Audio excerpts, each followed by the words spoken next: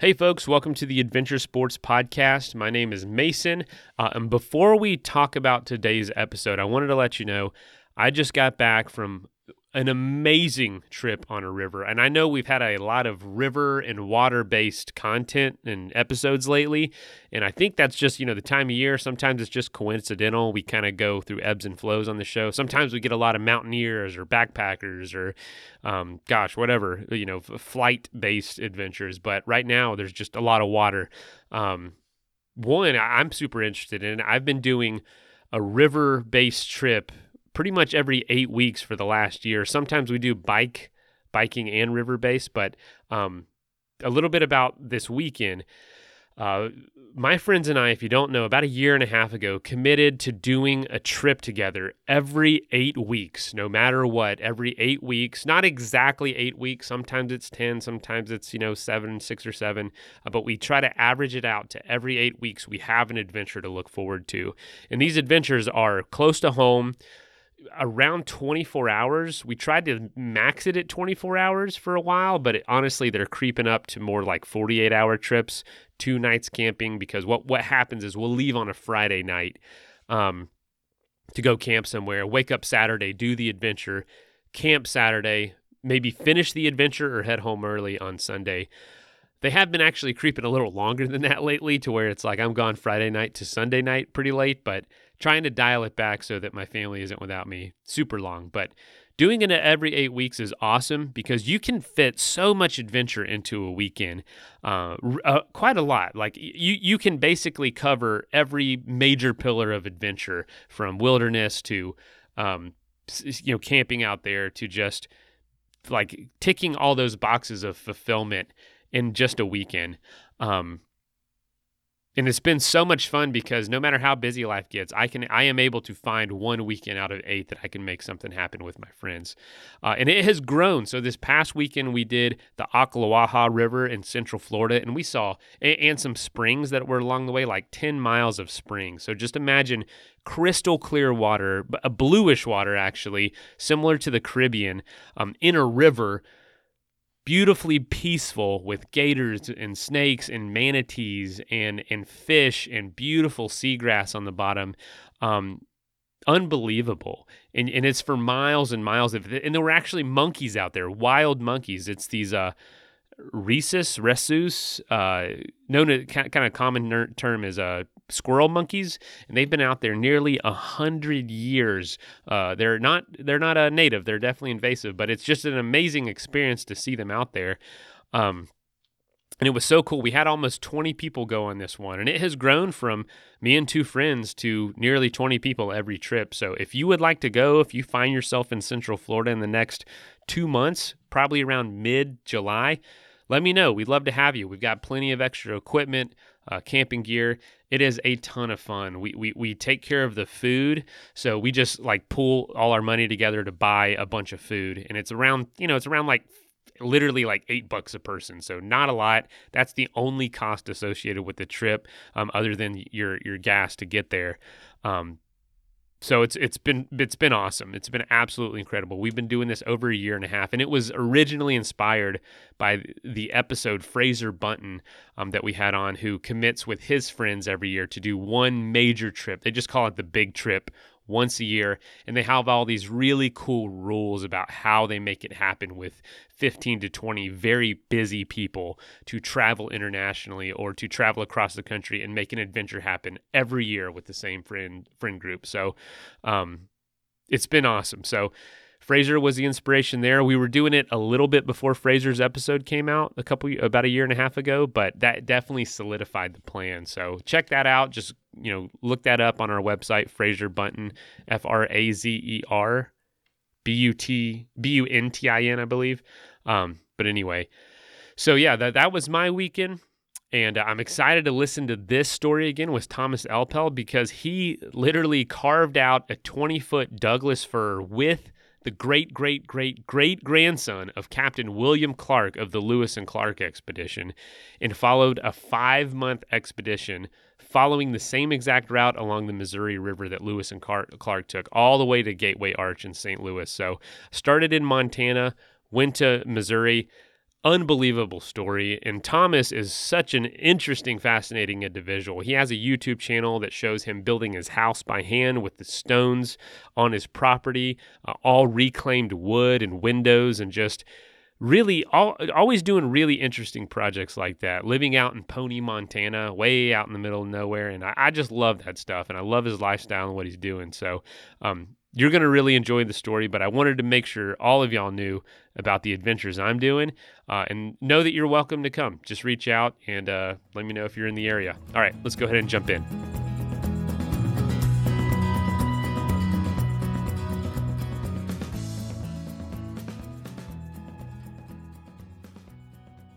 Perfect. Well, I know you just got off the Missouri River, but I actually don't know, like, what day did you actually finish the trip? November 3rd, we arrived in St. Louis at the Arch. So that was the end, and then it took a little bit of time to get back to Montana. Oh my gosh! Now, could you see the Arch from quite a ways away? A couple miles out, not a huge distance. So not like 3 days out, you could see the Arch. No, the Arch is, we talk about paddling the length of the Missouri, and the Arch is actually on the Mississippi.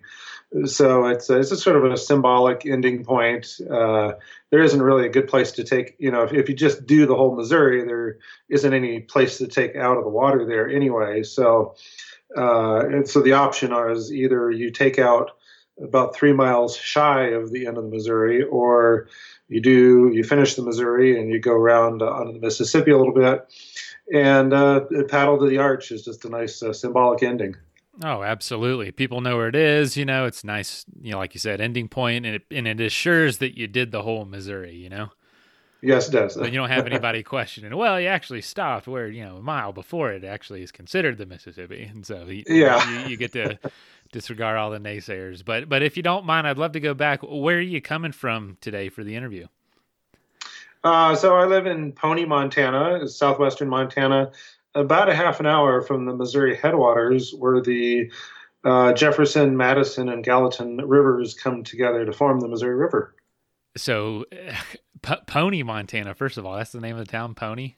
Wow. Pony is the name of the town, yeah. Must be pretty small. It's pretty small and pretty sweet, just nestled in the foothills of the Tobacco Root Mountains. About 120 people here, and that's just right for me. Wow, man. Have you ever, did you grow up there?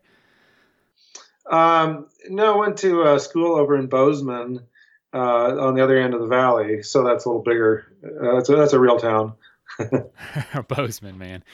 Holy cow, man. 120 people. I went through one town one time in Montana called Judith Gap. I think it was 25, and I think I met everybody in town that day.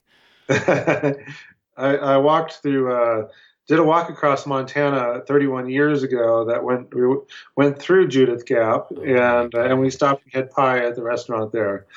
So that is hilarious. A walk across Montana. That sounds like an episode in itself. Oh, that was a long time ago. So you've been an adventurer for your whole life, it sounds like. Well, yes and no. I did raise 4 kids in between that expedition and this one, so that had a lot to do with the current one. Is I'm a recent empty nester, and thought, hey, I can, I've been saving up for a while to, to go do something, and so yeah, I wasn't sure. I was debating between bicycling across the U.S. or walking the Appalachian Trail, or paddling the Missouri, and the Missouri won out. So that was it for the year. Oh man, I've got so many I got so many tangents I want to go on. Those are 3 great options. First of all, I'm definitely partial to the bike traveling, but as far as the most unique of the 3, you definitely chose the right one. Yeah, well, I didn't really understand that beforehand. Take like the Appalachian Trail. There's thousands of people that start that every year, and a couple hundred that finish. And in comparison, the Missouri River is similar in length to the Appalachian Trail. But if you look at on MissouriRiverPaddlers.com, they have a database of all the past expeditions. And if you look at the list through 1962 there, it's been like less than 50 people. And that just seems crazy to me. it that it has its challenging aspects, but in comparison to, say, putting on a backpack and walking the length of the Appalachian Trail, this is seems easier in the sense that we've got canoes to carry our gear. We basically spend most of the summer like turtles laying on a log, drifting down the river. You can carry however much booze, however much equipment, whatever you want, you can pretty much carry, I'm sure. Exactly. Yeah. So, yeah, it was a good trip for sure. Man, well, I don't know. You're right. The AT would be harder, but there's also like a billion guides on how to do it, and resources galore. And you wouldn't probably hardly have much of a experience of solitude or wilderness compared to something like this. So, the fact that only 50 people ish have done this, there must have not been that many resources to go off of to plan.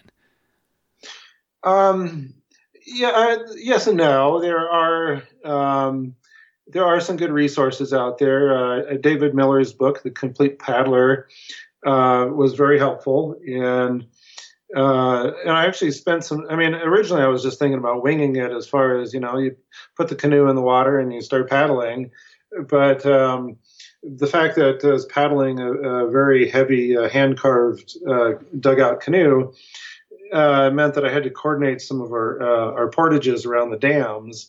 And so I had to be able to predict when we were going to be there. And so I started laying out like a theoretical schedule to get at least through the first few dams. And then I ended up doing that all the way down to St. Louis. So working between the Complete Paddler book and Google Earth, putting together projected campsites for each day, and we didn't have to follow that, but it actually turned out being really helpful having that as a reference point. So there is a guidebook out there for it. That's just one though. No, I'm just playing. I'm sure that's incredible. Man. I mean, there's so many things you mentioned before. You raised 4 kids. First of all, holy cow! I'm on my first, and it's given me a time. But first of all, you're an empty nester. What did your kids think about this? They must have thought Dad's crazy. Oh, they knew I was crazy, and I don't think it surprised them too much. That is too cool, man. So, and I didn't even mention one of the most amazing parts of all this. You did this in a canoe that you dug out of essentially a log. Yeah. So I worked with Churchill Clark last year on that project. So he's the great grandson of Captain William Clark of the Lewis and Clark expedition. And so we spent about 3 months carving a canoe out of a big Douglas fir log. And we tested it last year, did a week-long trip on the Marias River here in Montana. And then basically when we finished that trip, I started planning for this year's trip. Did you have any experience with digging out canoes out of wood? I didn't, but he did. So he was the one who knew what he was doing, and I just did grunt work to remove bulk material.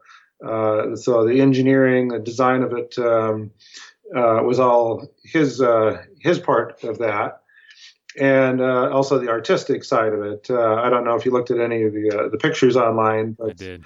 Yeah, it's got he carved the beaver face into the front. It's got a tail on the back, and it just really turned into a gorgeous work of art. I was just thinking, well, a dugout canoe, and I hadn't, thought in artistic terms of it. But what, the touch he added was just amazing. And now, being like you said, the great grandson of William Clark, is this just something he's done to kind of continue that tradition of expedition or of ruggedness? And yeah, you're right. It's beautiful. And I think her name was Bella. Now I kind of mixed up questions there, but is that something he's been doing for a while? So the Lewis and Clark Bicentennial was 2004 through 2006. Mm-hmm. And he hadn't had experience before that, but he figured, hey, it was in the family. So he went out and joined the reenactors that were retracing the route. And so part of that, he ended up, on a dugout canoe, going upriver, up the Missouri, and then rode horses over the mountains and paddled down the other side to the Pacific, and then came all the way back the following year there.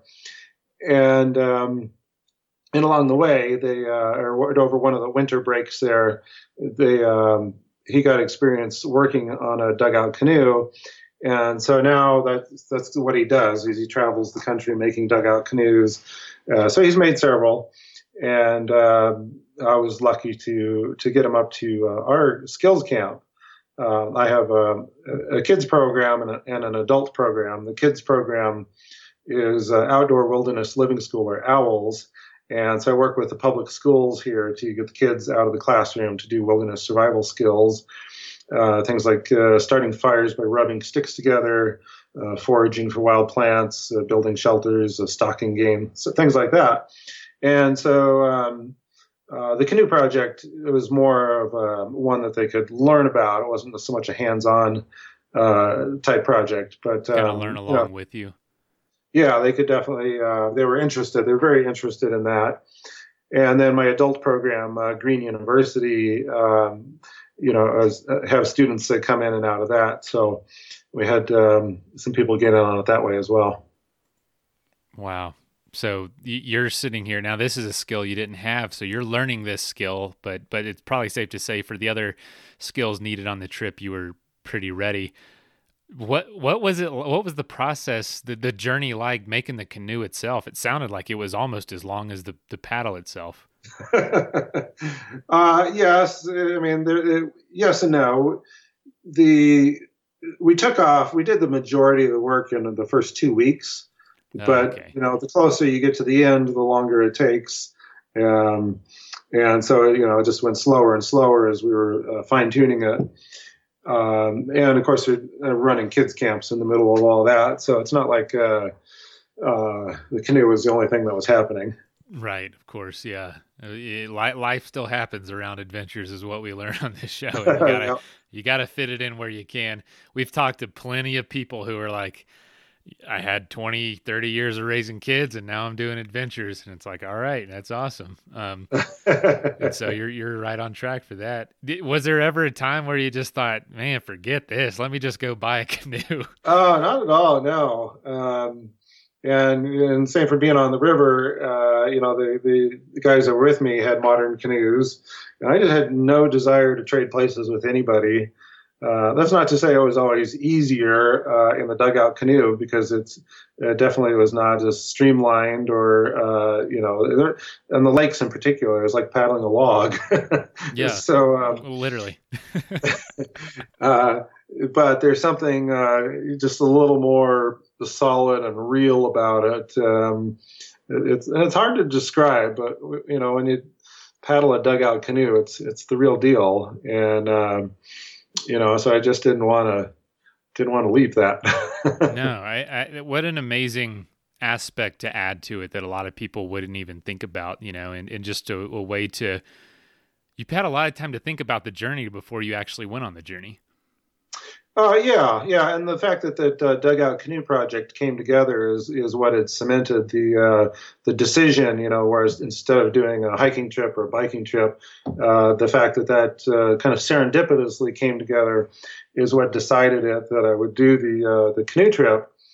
And another guy here had actually donated an old worn out dugout canoe for a museum piece to my kids camp there.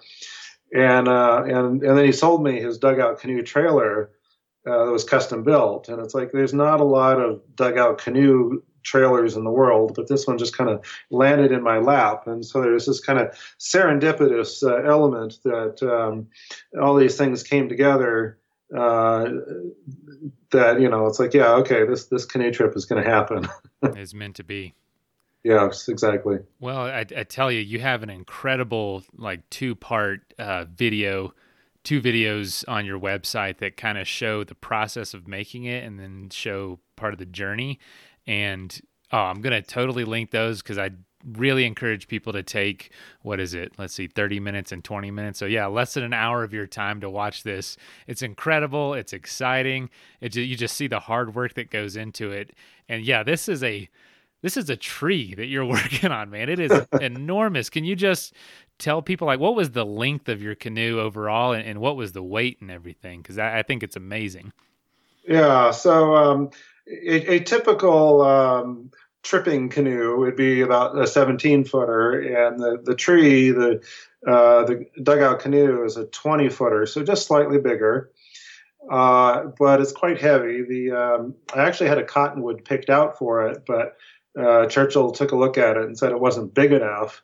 So then I went into panic mode looking for a big enough log, and we found this Douglas fir at a sawmill.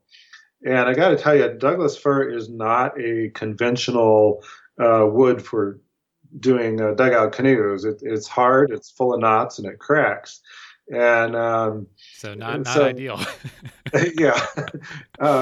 So we ended up. Well, for one thing, we used a lot of power tools working on it, because it's like we'd chop at those knots, and the tools would just bounce off. And I saw that, and I thought, I'm like, is the blade turned around? Because it would just bounce right off. I'm like, no, they're hitting it with the blade. It is like hitting concrete. Yeah. So and the other thing is that Douglas fir is heavy. That like cottonwood apparently loses, I think it's like half its weight when it dries out, whereas Douglas fir loses like 10% of its weight. And we've said, Churchill and I said from, once we finished the canoe, that it weighed like about 500 pounds, but we never actually weighed it. And four of us can't even lift the head off the ground. So concluded it must be considerably more than 500 pounds. And so I'll weigh it one of these days. This hasn't happened yet, but my guess is it could be as high as like 900. So it's a heavy canoe. Definitely don't throw it over your shoulders to Portage. Yeah, logistically, that's got to just make so many things so different than a normal canoe trip, because, I've done canoeing. I can just pick it up myself. But this, like, what did you do was it hard to paddle in the water or get moving?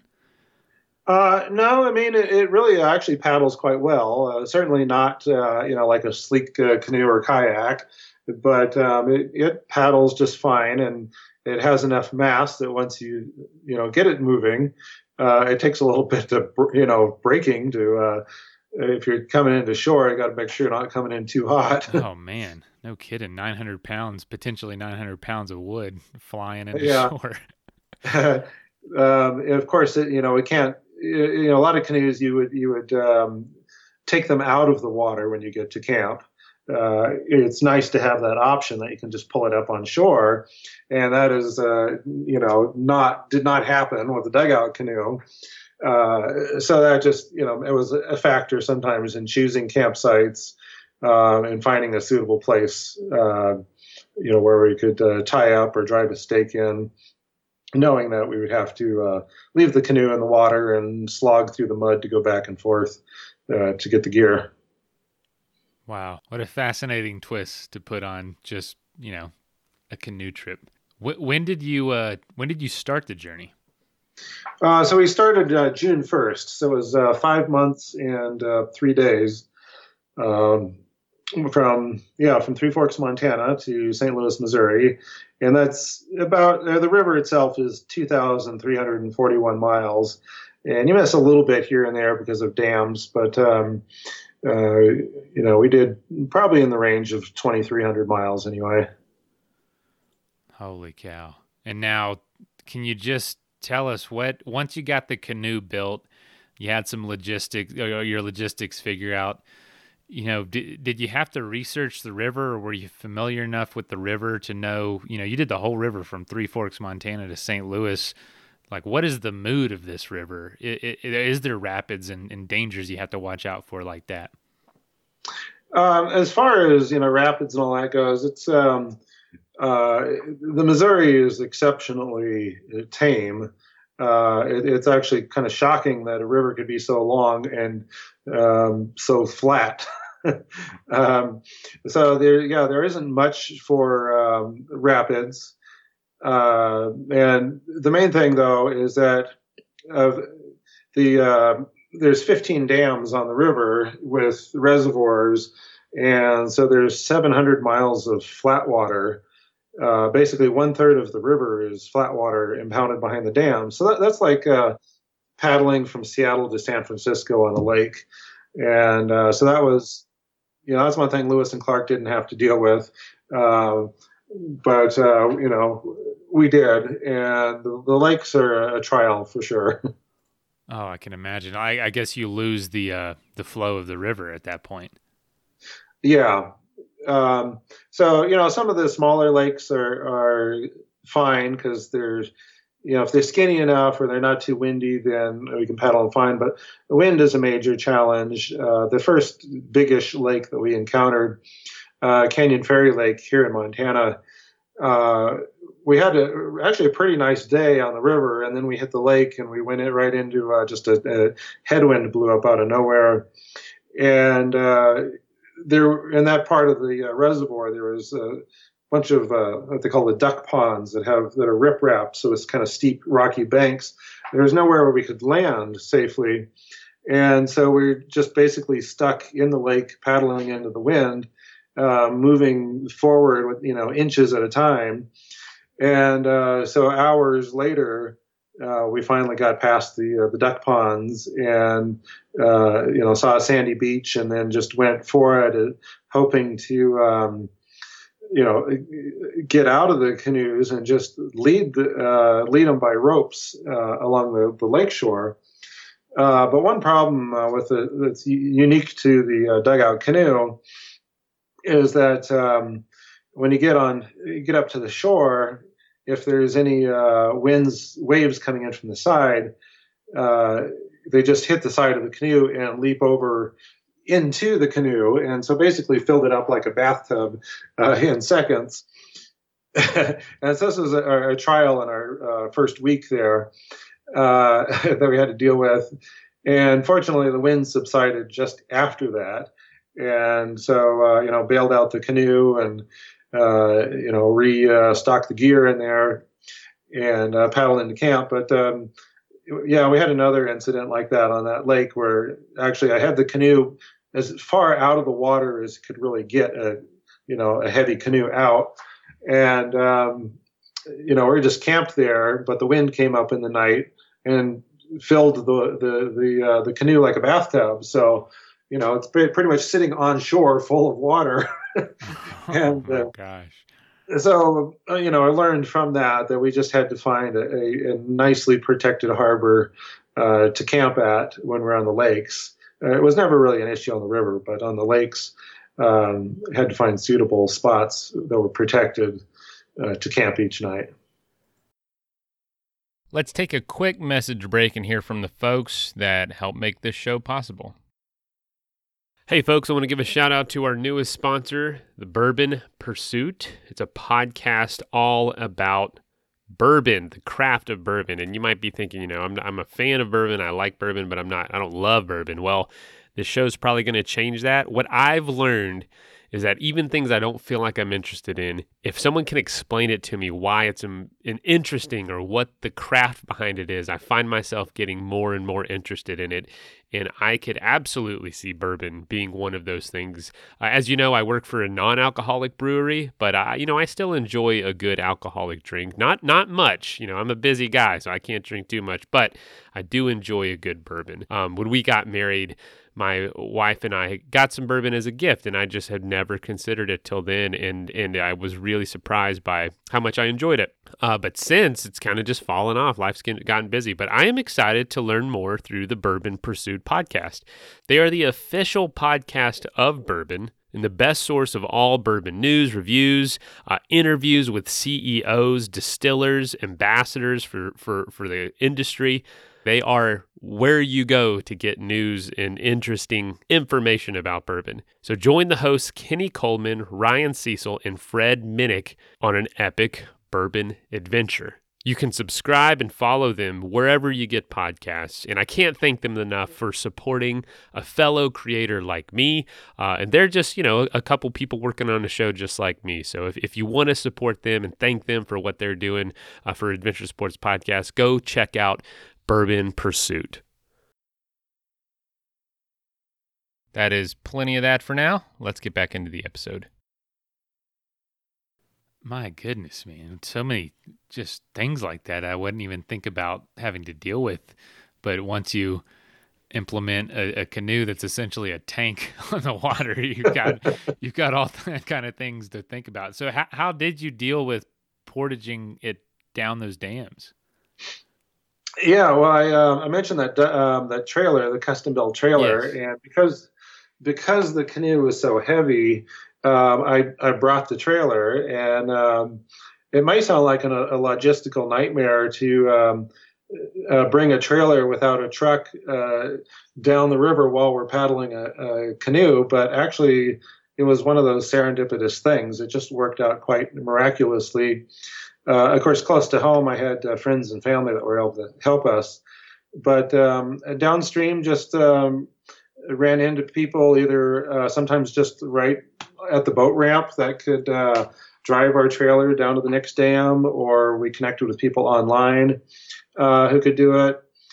And some cases people were going that way anyway. There's one fellow out in South Dakota who he was driving to Tennessee and volunteered to drive the trailer, drop it off in St. Louis on his way through. And so, and he actually was coming back when, like 2 days after we got off the water. So he hitched the trailer up and gave us a ride partway back, and then I rented a U-Haul from there to drive back to Montana. So, so basically, I just hopped the trailer off from volunteer to volunteer all the way down the river, and hoped it would be there when we got to the next dam, and it was. My gosh, man, isn't that awesome that you don't have to figure out every little detail before you leave, and just honestly have faith in people that, Totally, what, yes. we're going to meet somebody. And so I assume you back the trailer in down a boat ramp, load the dugout canoe on, and then go to the other side of the dam and drop you off. That's how it works? Exactly. Okay. Yeah. And then they take it to the next one. Yep. That is crazy that you just, I mean, what a way to have faith in people, and it paid off. It actually worked. That's the way it should be. That was really just, I feel like we met some of the nicest people on the planet on this trip, and that was really one of the highlights of the journey. Well, I'm sure everybody and their mother saw you and wanted to talk to you for, as long as I'm talking to you for, like, what in the heck are you doing? Yeah. Well, Where'd you get that log? We drew crowds in. And that's so neat that the Missouri you were able to do that for essentially the entire time. Can I tell you what was, like, how beautiful was it out there? How was the scenery, especially early on, coming out of the mountains of Montana? Oh yeah, it was pretty incredible. There's parts that I have paddled before. The part closest to me, the Missouri headwaters down to Canyon Ferry Lake, I've done that many times because we like to go carp hunting there with bows and arrows. And I paddled the wild and scenic stretch of the river in central Montana a long time ago. But yeah, there are some very spectacular parts. The Gates of the Mountains here in Montana was amazing, and I had never done that before. And the wild and scenic part, I realized after paddling it a second time that I'm going to have to go back and do that a third time. But I think the real surprise was that the river stayed beautiful beyond there. Fort Peck Lake out in eastern Montana is really quite gorgeous. It's a bear to paddle. I mean, it's a huge lake. But it is incredible country. It's all badlands and prairie out there. But it's so beautiful, and I just love to get out and explore. And that's the thing, is I could take another month just paddling the Montana portion of the Missouri River, and Montana's a big state. There's actually 1/3 of the entire length of the Missouri River is in Montana. Wow. So we spent 2 months just crossing Montana. And it's widely considered the most beautiful part of Missouri. But I was actually quite amazed getting into North Dakota. Lake Sakakawea in particular was just gorgeous. I had expected in the Dakotas just to see like windswept plains and no trees at all. But no, it was some kind of badlandsy, but it was more like goodlandsy, badlandsy, if that makes any sense. It was more fertile. Montana. Anybody say goodlandsy? Eastern Montana can be pretty desolate, and in fact, it was a month between towns out there at one point. A month between towns. Yeah, there's just isn't anything else out there. But yeah, out in the Dakotas, it was really beautiful, kind of like fertile badlands, and all the bluffs, the little Midwestern forests and the coulees.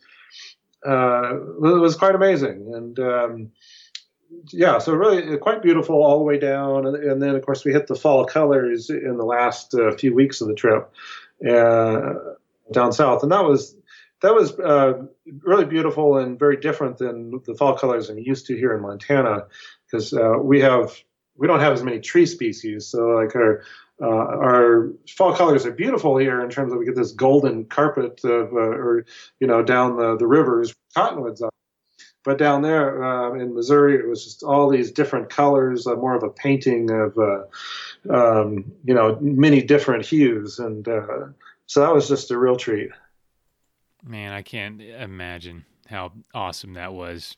I've found that, when you're adventuring through somewhere, especially not driving, but like when you're on an adventure in the middle of something, the places that may not seem as exciting geographically or just for whatever reason, they really surprise you because you're seeing things at such a different pace than you were thinking about, or in a different area. And I've been able to bike quite a few of the states, and some of the most memorable experiences have been in what would be considered some of the most mundane places, and those are the most cherished memories.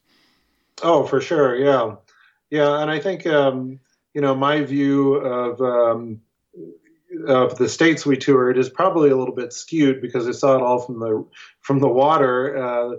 Like the Dakotas, it was amazingly green and hilly and right there at the water. So I don't know. I exactly saw the same Dakotas anybody else has, but I think we saw the best part. Man, I'm telling you, that water draws the greenery. So it very well might be true. And this year was exceptionally green. That was, I think, one of the big surprises. Is I just anticipated it would be hot and dry with temperatures, from 80 to 100 degrees every day. But we had like rainstorms. It seemed like about every 4 days we would get another big rainstorm, and it was spring green all the way across the Dakotas, all the way down, and then they had spring flooding this year, and we started fairly late. Since I work with kids in May, we started June 1st, which is later than most paddlers do. Mm-hmm. But so we were behind the floods most of the way. But once we got down there far enough, it was pretty heavy flooding and kind of unprecedented to have this high of water this late in the year. And I nearly tied 2011 for the highest total runoff ever in the watershed. And that was also interesting to just from the standpoint that here in Montana, if you have when you have a flooded river, they really rage, and it's like you don't paddle flooded rivers. But the Missouri is just so big that it's more like a slow-moving lake. And so even when it's flooded, it's not super hazardous. Why don't you paddle flooded rivers? Like the Jefferson River here, when it's up, it's moving pretty fast, and the turns, the bends are pretty tight. Okay, I see.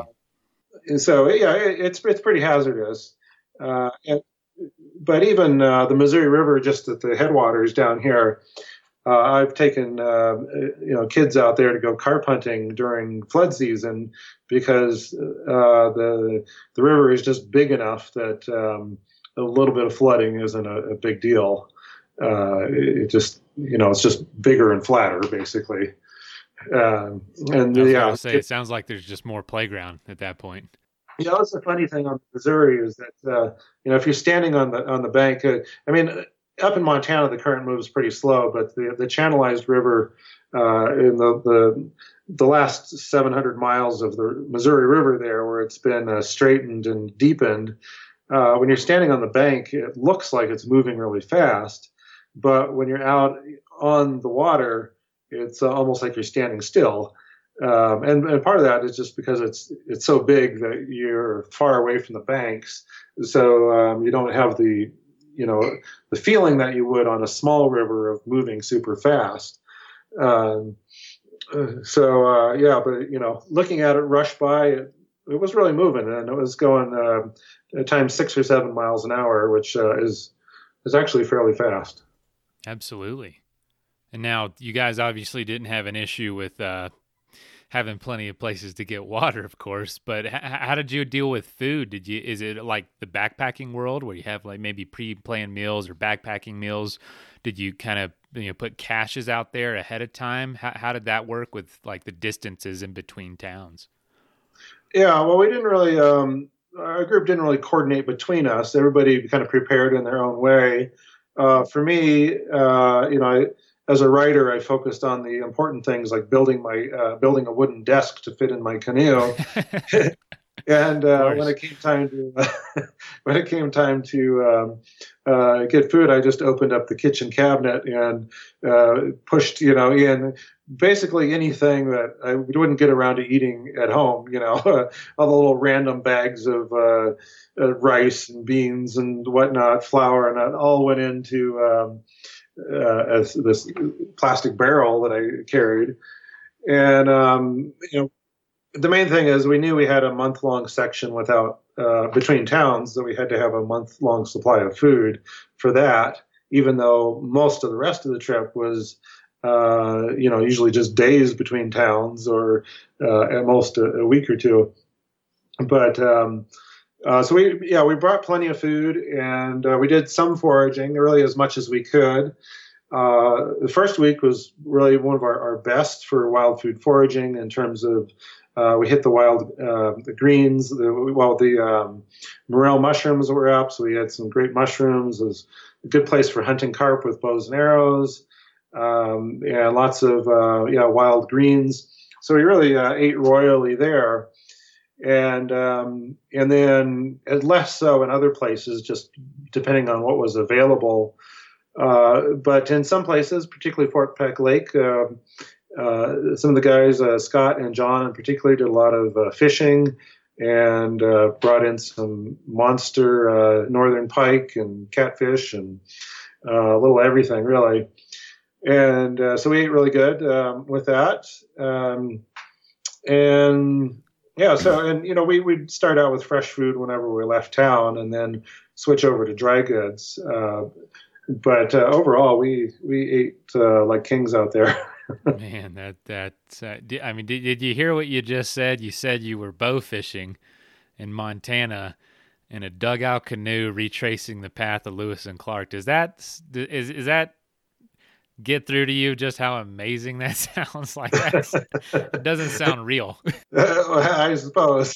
As a writer, that's like the most beautiful thing, man. It's just like, what? That was your life for 5 months essentially? Good Lord, that is amazing. I actually have a video on YouTube of the carp hunting with bows and arrows. So it's modern canoes, not the dugout, but it's just something I like to do. And that's the thing, is that the carp were originally introduced here for food, and modern Americans really disdain them as trash fish. But they're considered like a Christmas dish in some Eastern European countries, and they're really quite good. So I was hoping to hunt for carp all the way down, but it was really just this first week was the only spot that we found that was really good for hunting them. Wow. I've actually never had one just because I've heard that, but I'd love to try it. I have no qualms about giving it a shot, and definitely plentiful in places. So that might be, heck, I'd love to acquire a taste for them. That's for sure. Yeah. Oh, yeah. You might be surprised. They're really quite good. Good. That's good to hear. Everyone says that, but I've never been picky, so I don't know why I listened to them in the first place. But you keep saying we, and I apologize. I haven't asked who was all on the trip with you. Yeah. So there's really five of us that were on on the official expedition. Other people that came and go, and there's four of us that finished, that did the whole thing. So that was Scott Robinson of Colorado, John Gentry of Tennessee, Chris Dawkins of Washington State, and myself. I do canoe trips every year, typically 1 or 2 weeks, where I just say, I'm going canoeing. Who wants to come with me? And so I'm used to canoeing with, people that are either strangers or, friends, family, former students from my Green University program, basically whoever wants to come along. And so that's what I did on this. And it's hard to find people that can drop everything, even if they want to go. It's hard for people to walk away for what I said would be up to 6 months to do a trip like this. So I was lucky to get the crew, to get an actual crew, and I ended up with some great guys. I will say, and as we hear, I hear from listeners all the time, it's not the lack of desire that keeps people from going. It's really the lack of, being able to just work it out in normal life. And it usually does have to wait for a time where they're either, before kids or after kids, with like yourself, empty nester. But, that's I can guarantee a lot more people wanted to go, but couldn't. Yeah. Well, so were you, with your canoe, were you the only one in it, or were all four of you in it? How did that work with the vessels? So there was, two people in this canoe, and then the other canoes were, partnered sometimes, and it was shifting different things as we went along. So sometimes solo paddling canoes, sometimes partnered up. But everybody took turns paddling the dugout canoe. So I was in the dugout canoe full time all the way to St. Louis, and then everybody else rotated through, with Chris and I being the principal paddlers of that. So you never got a break. I didn't want to break. No, I didn't want to be on the other canoes. And actually, out in eastern Montana, Chris had picked up a stray dog on the reservation out there, and it was a puppy, 2-month-old puppy, and so that Jubilee is what he named her, and so we then had a dog on the canoe. She grew up on the canoe, actually. Oh my! Are you kidding me? If I would have said that with the bow hunting sentence I put together, that would have just there's a bestseller right there. That sounds like Huckleberry Finn or something, man. This is ridiculous. That's amazing. So you had a dog named Jubilee join you the whole time? So it was about well, I guess into the trip. 6 weeks. Okay, probably 6 weeks into the trip, she came on board and did all the rest. Yeah, I mean, she really grew up on the canoe. How did she do? Did she ever jump out or fall out or any sort of challenges in that sense? Raising a dog on the canoe trip? Well, the main thing was that she was an energetic puppy, and it was a little hard for her to get on the canoe in the morning, to settle down. And she would whine, but after a while she'd settle down, and short days were fine. But there were times when we needed to be just on the water all day, and that was really tough on her. But the short days were okay because we'd get to camp, and she'd have plenty of time and freedom to run around, and that's what she really needed. So you've mentioned a few times of just different kinds of challenges. Do you feel there were any? By the way, I didn't mean to just rush through that. That is, first of all, crazy that the dog was on there. I had no idea None of my research, I saw a dog. So I'm really delighted by that. That's a really cool aspect that I didn't know about. So that's just so fat. I'm going to ask, where's the dog now? Oh, Jubilee and Chris belong together. Yeah, she is such a sweetheart. It was really a thrill to have her along. Just made every day fun, having that little puppy energy, running around with the dog. Yeah, just a real sweetheart. That is too cool, man. I love that.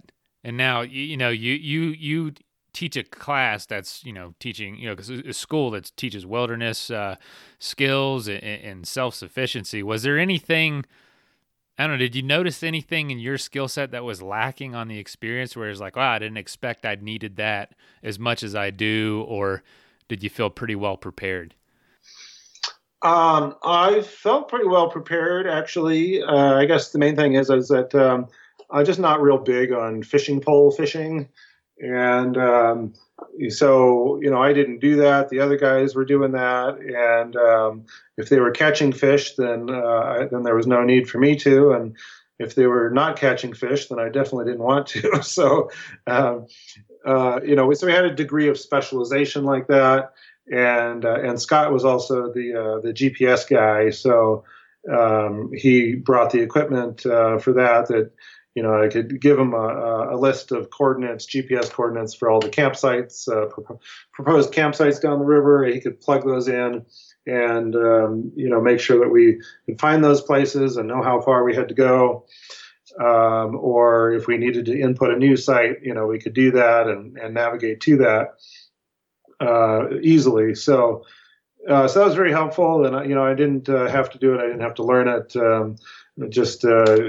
Was glad to find such a good partner that could handle that part.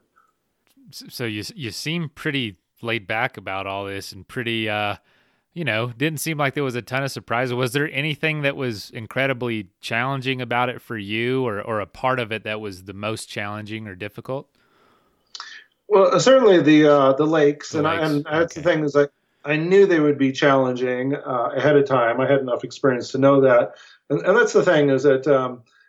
I paddled the Missouri River, but I don't really think of myself as a paddler. I like canoeing.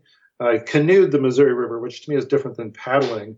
And so I'm kind of a landlubber.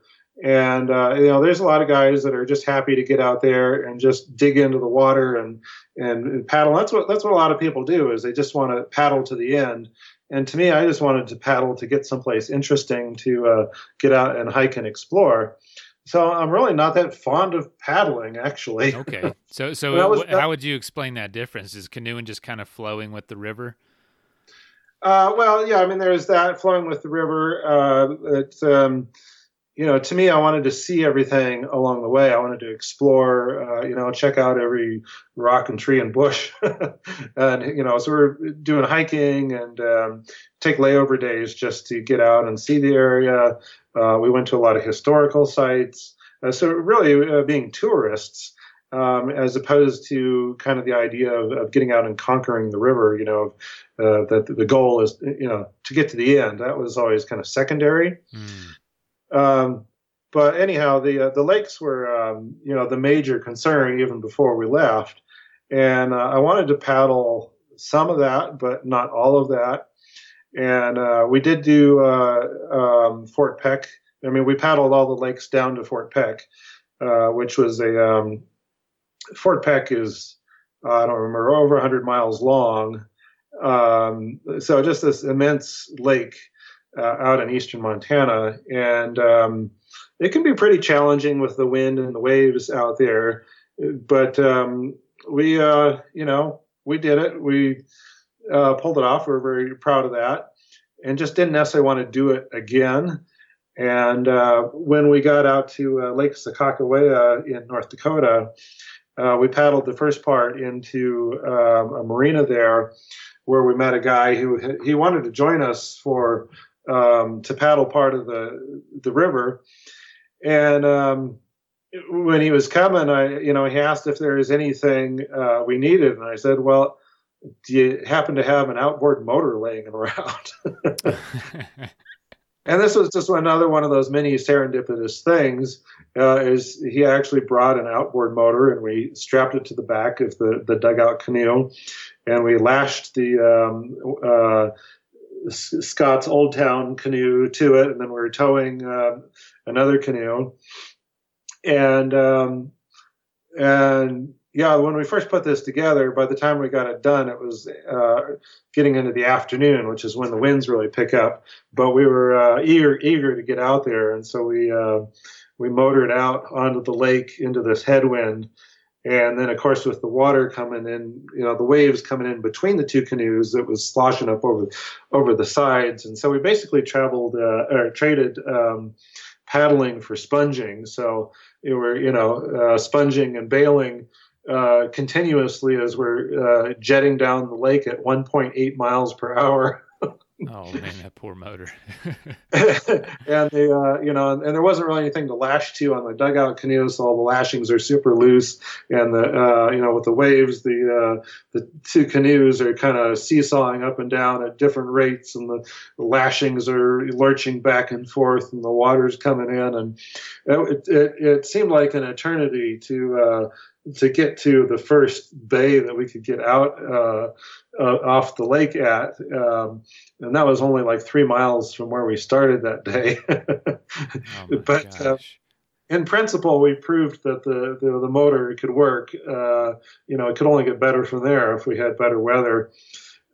So we used that across all the lakes in the Dakotas, which was Lake Sakakawea, Oahe, Lake Sharp, and Lake Francis Case, which is between them, thinking in the range of 400 probably 400 miles. And that took us 6 weeks with a motor. And a lot of that time was just spent waiting for the wind to stop blowing so that we could get out on the lake. We could move about 4.5 miles an hour under ideal conditions. And 6 weeks puttering along across all those lakes. And if we hadn't done that, I wouldn't be home yet.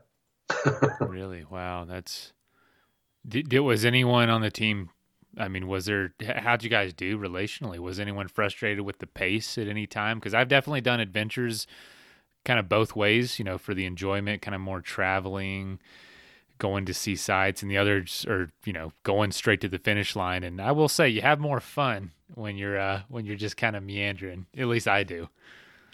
Yeah. For the most part, pretty good. John was more eager to get to the finish line, mostly because he had obligations at home he needed to get back to. But most of the time, it just made sense to stick together.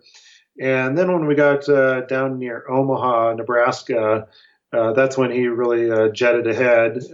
We'd long ago sent the motor into storage, so we're just back to paddling.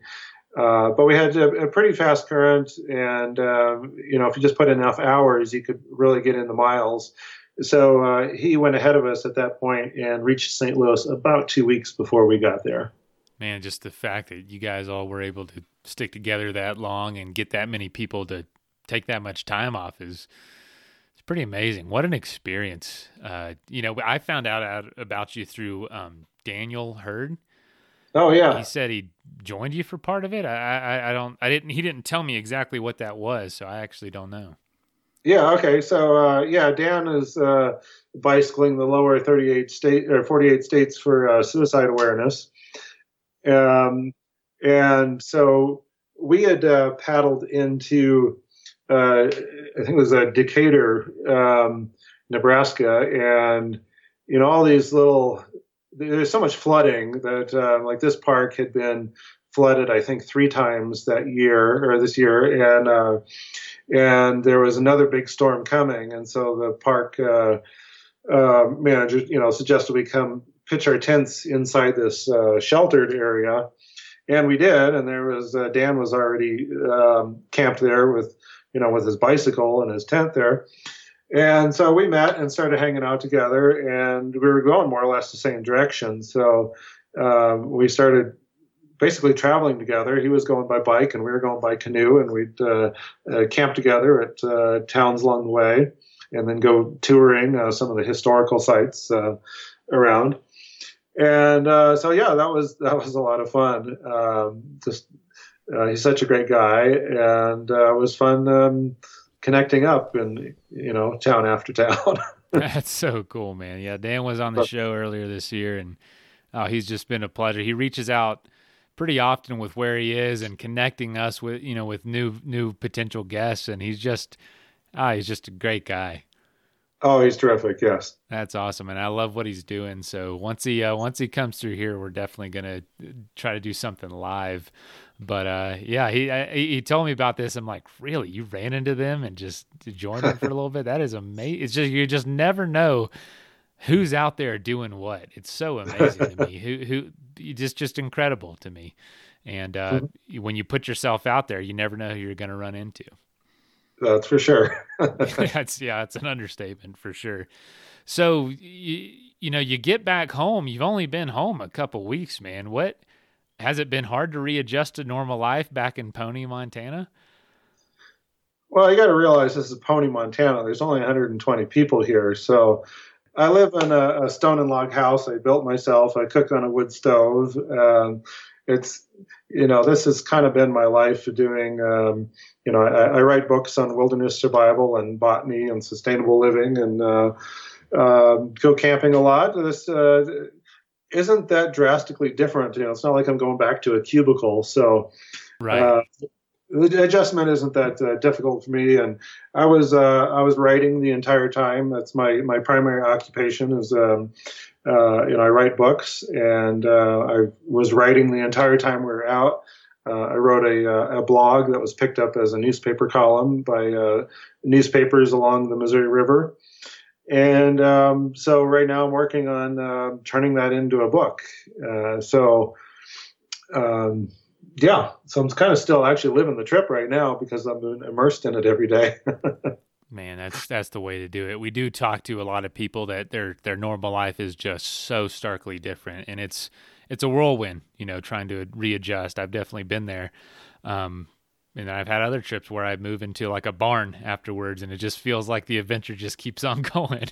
But, so for you, what an amazing ability to like come home, really process it, and really, keep that thread of creativity and that thread of excitement going. Do you mind sharing where can people find out more about your books and about your story? Sure. So you can go to elpel.info. So that's my last name, Tom Elpel, ELP as in Paul, EL.info. And so there's information and videos about making the canoe, links to the blog and everything. And there's links on that page to my books as well. And since this one is mostly written, it won't actually take that long to put it together. And I think by March it should be in print.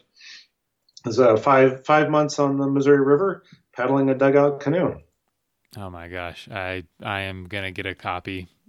I'm gonna keep in touch because I want to be on the list, the pre-order list, because this sounds incredible. I can totally. I've never done a trip this long on the water, but I'd love to. That being said, what advice do you have for people who maybe have an idea and want to do something like this? I think the main thing is to give it the time it needs and not to rush it. I just really not into that getting to the finish line thing. I think that just causes a lot of unnecessary stress and repetitive stress injury and all that. Allow the time, whatever time the journey needs. Now, is that also true for maybe preparing for, an era in life where it's possible? Well, totally. Actually, one of my books is called Green Prosperity, Quit Your Job, Live Your Dreams. And most people are actually within about 5 years of retiring if they just have a good plan to do that. And it's not so much about making more money, but as needing less. And the reason that I've been able to do the things that I like to do in my life is because I've avoided having a lot of the expenses that other people do. Basically, I took the wilderness survival skills background that I had, shelter, fire, water, food, and looked at those and said, how can I make a lifestyle where I have no rent, no mortgage payment, no energy bill, and pretty much no big monthly expenses.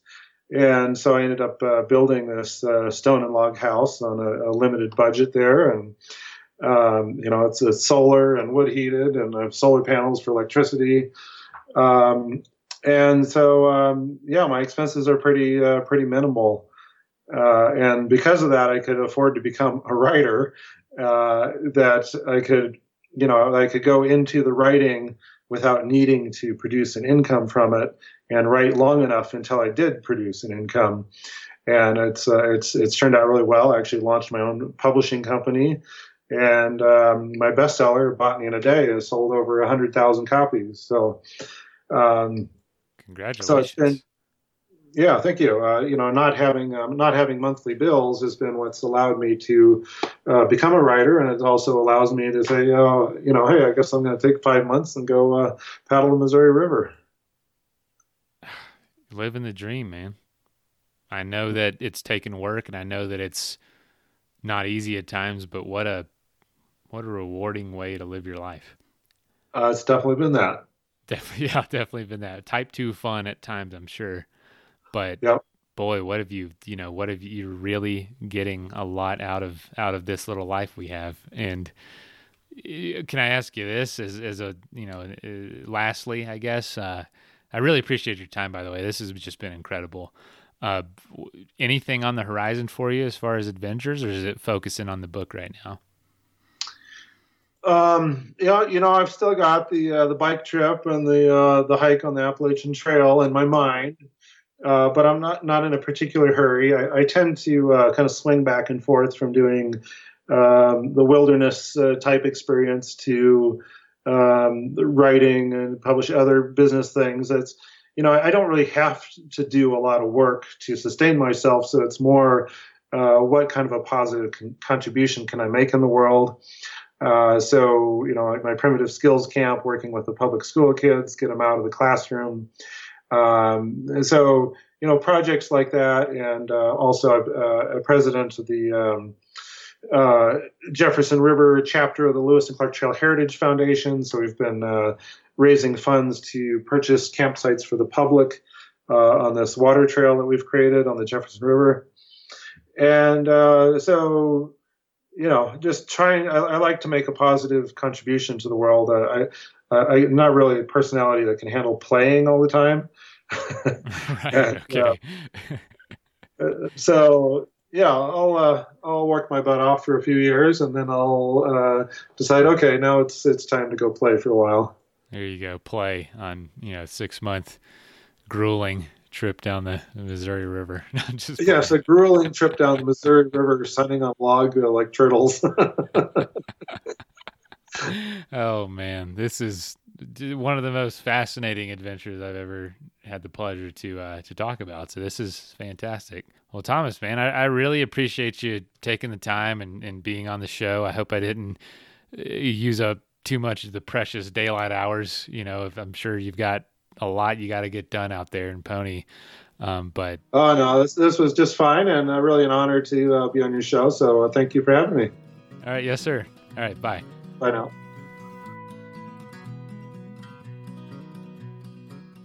First of all, thank you so much for listening. It means the world to us that you choose to listen to this show. If you'd like to help us further, you can leave a review on iTunes, share us with your friends, your family. It goes a long way to growing the show. You can also support us financially through patreon.com/adventuresportspodcast. Link is in the show notes. And also, if you have an idea of who could be a good guest for the show, we're always looking for people to tell their story about the outdoors or adventure. So if you know someone, please reach out. Email us at info@adventuresportspodcast.com. And until then, get out there and have some fun.